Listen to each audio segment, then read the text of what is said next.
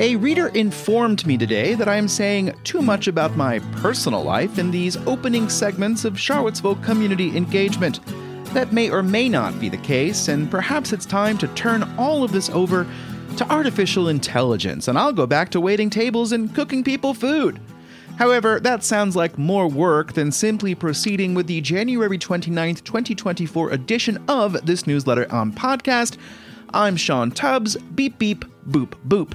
On today's program, a boil water advisory in Albemarle County was lifted Sunday after tests showed no bacteria infiltrated the distribution network for treated drinking water. New population estimates are out from the Weldon Cooper Center of Public Service at the University of Virginia. City Council gets a briefing on the initial stages of a plan to create a management plan for downtown mall trees. And an area publication has a new owner and will remain locally owned.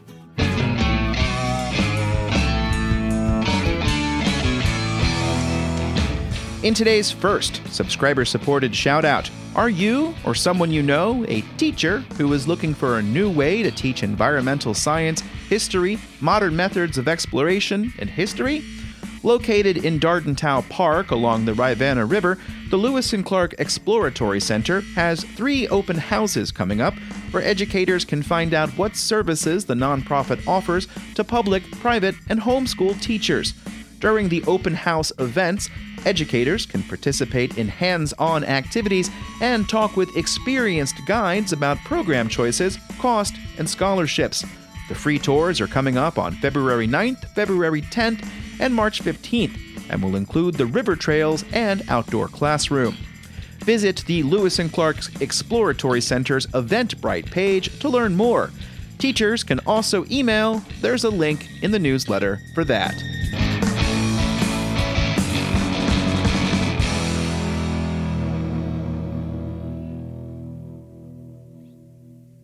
A boil water advisory for the Hollymead area in northern Albemarle County was lifted Sunday afternoon after 2 days of tests revealed no bacteria infiltrated the line following a water main break on Friday.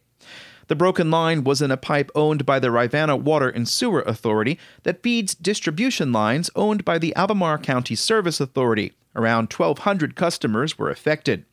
The advisory was a mandated caution due to the possibility of raw water getting into the network of treated drinking water. Gary O'Connell, the executive director of the Albemarle County Service Authority, said all tests taken from Friday to Sunday morning were negative. More information on this particular story before I post it to Information Charlottesville.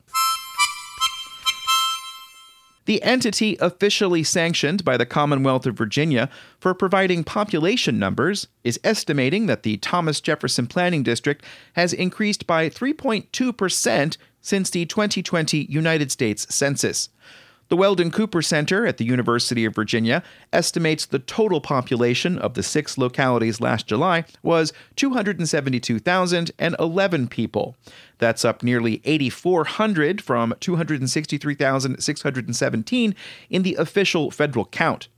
The growth rate is the 4th highest among planning districts in Virginia, behind the George Washington Regional Commission, Crater, and Richmond Regional. Louisa County has led the way locally with a 7.5% increase, with a population estimate of 40,434 people, with 2,838 new residents since the census. That's the 3rd highest growth rate in the Commonwealth. Greene has grown 4% since July of 2023, adding 818 people for a total of 21,370. Fluvanna grew from 27,249 people to 28,214, a 3.5% increase. Albemarle's population grew 3.3%, adding 3,753 people for a total estimate of 116,148 people. Charlottesville's growth rate is 0.2% in 3 years, with an estimated population of 51,132. The Weldon Cooper Center has questioned census data for university towns from 2020, given that the count took place after students had been sent home. Weldon Cooper is instead using the 2020 estimates for localities where 20% or more of the population are students. And Nelson is the only locality in the Thomas Jefferson Planning District with negative growth, with 62 fewer people estimated to live there for a total of 14,713. That's a decline of 0.4%. Hamilton Lombard is the estimates program manager for the demographics research group at Weldon Cooper.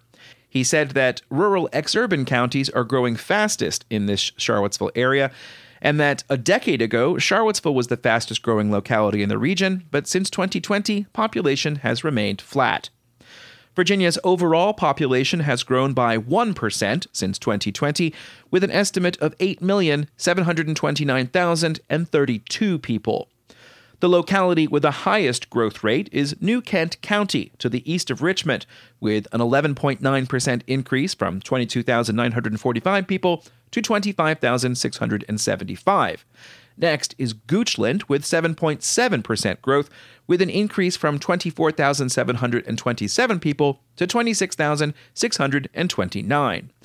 The growth rate was lowest in Buchanan County in far southwest Virginia, with a 5.7% decline, representing 1,164 fewer people since July of 2020.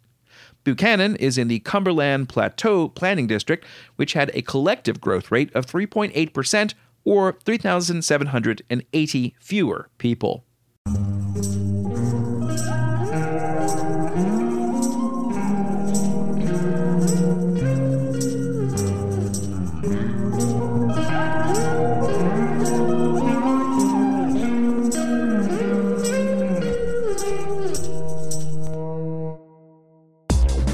You're listening to Charlottesville Community Engagement, and today's second subscriber-supported public service announcement goes out to Camp Albemarle, which has for over 60 years been a wholesome, rural, rustic, and restful site for youth activities, church groups, civic events, and occasional private programs.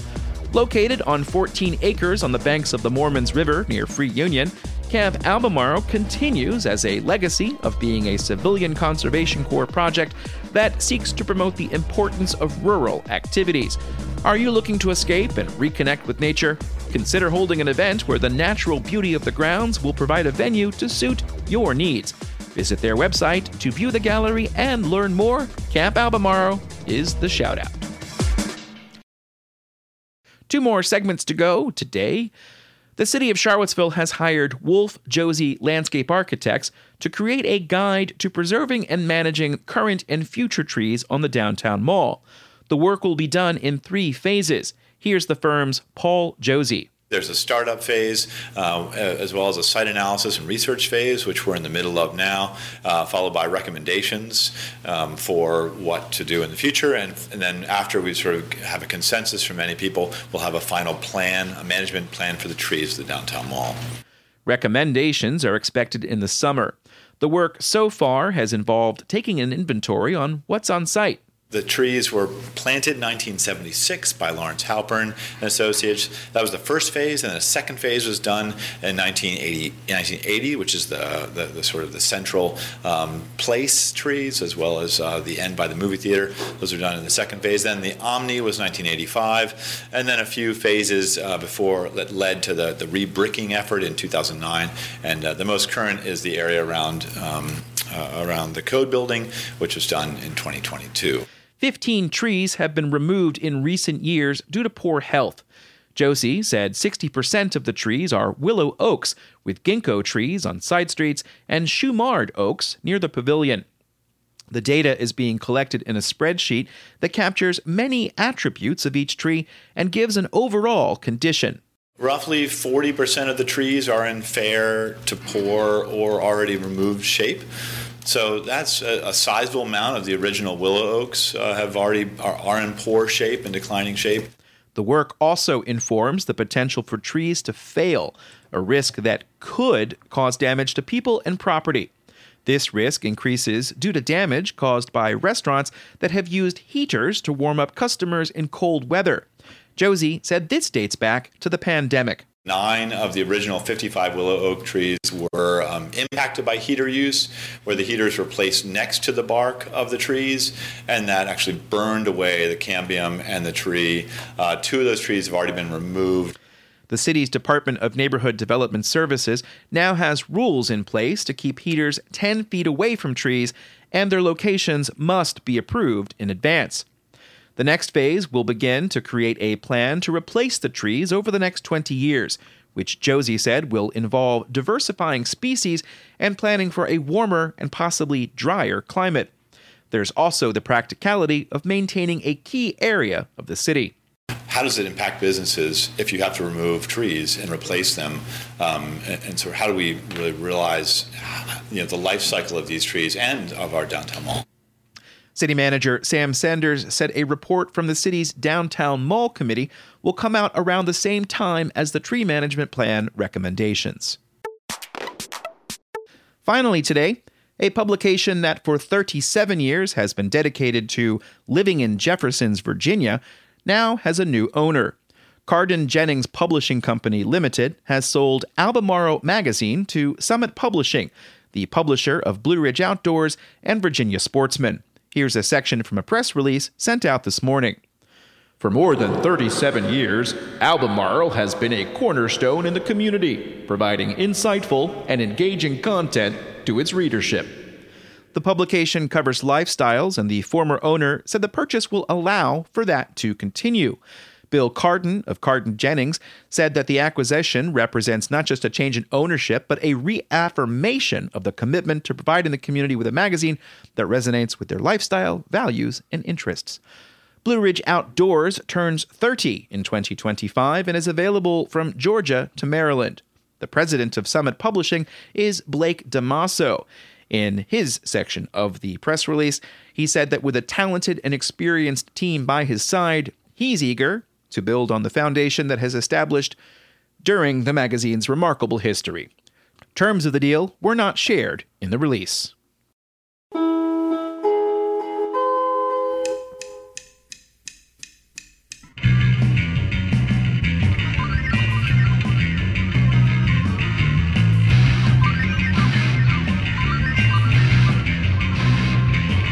And that's the end of another edition, number 629, and I'm immediately planning to begin the next one. January has been a very full month, and I'm hoping that this will be the week I finally become prolific. There are over 2,700 people on the subscriber list now, with between a fourth and a fifth of the audience contributing via Substack. Such paid subscriptions ensure that this work can keep going and have me dreaming of the capacity to hire people to assist. To what end? Hopefully, it's a living, and this is the work I've always wanted to do. I enjoy spending my time doing research, and I'm grateful to have this opportunity to share it with an ever-growing audience. Ting has a unique sponsorship arrangement where they match the initial payment, whether it be $5 a month, $50 a year, or $200 a year. Thanks, Ting, and thanks to you for listening. Goodbye, farewell, we'll see you at number 630.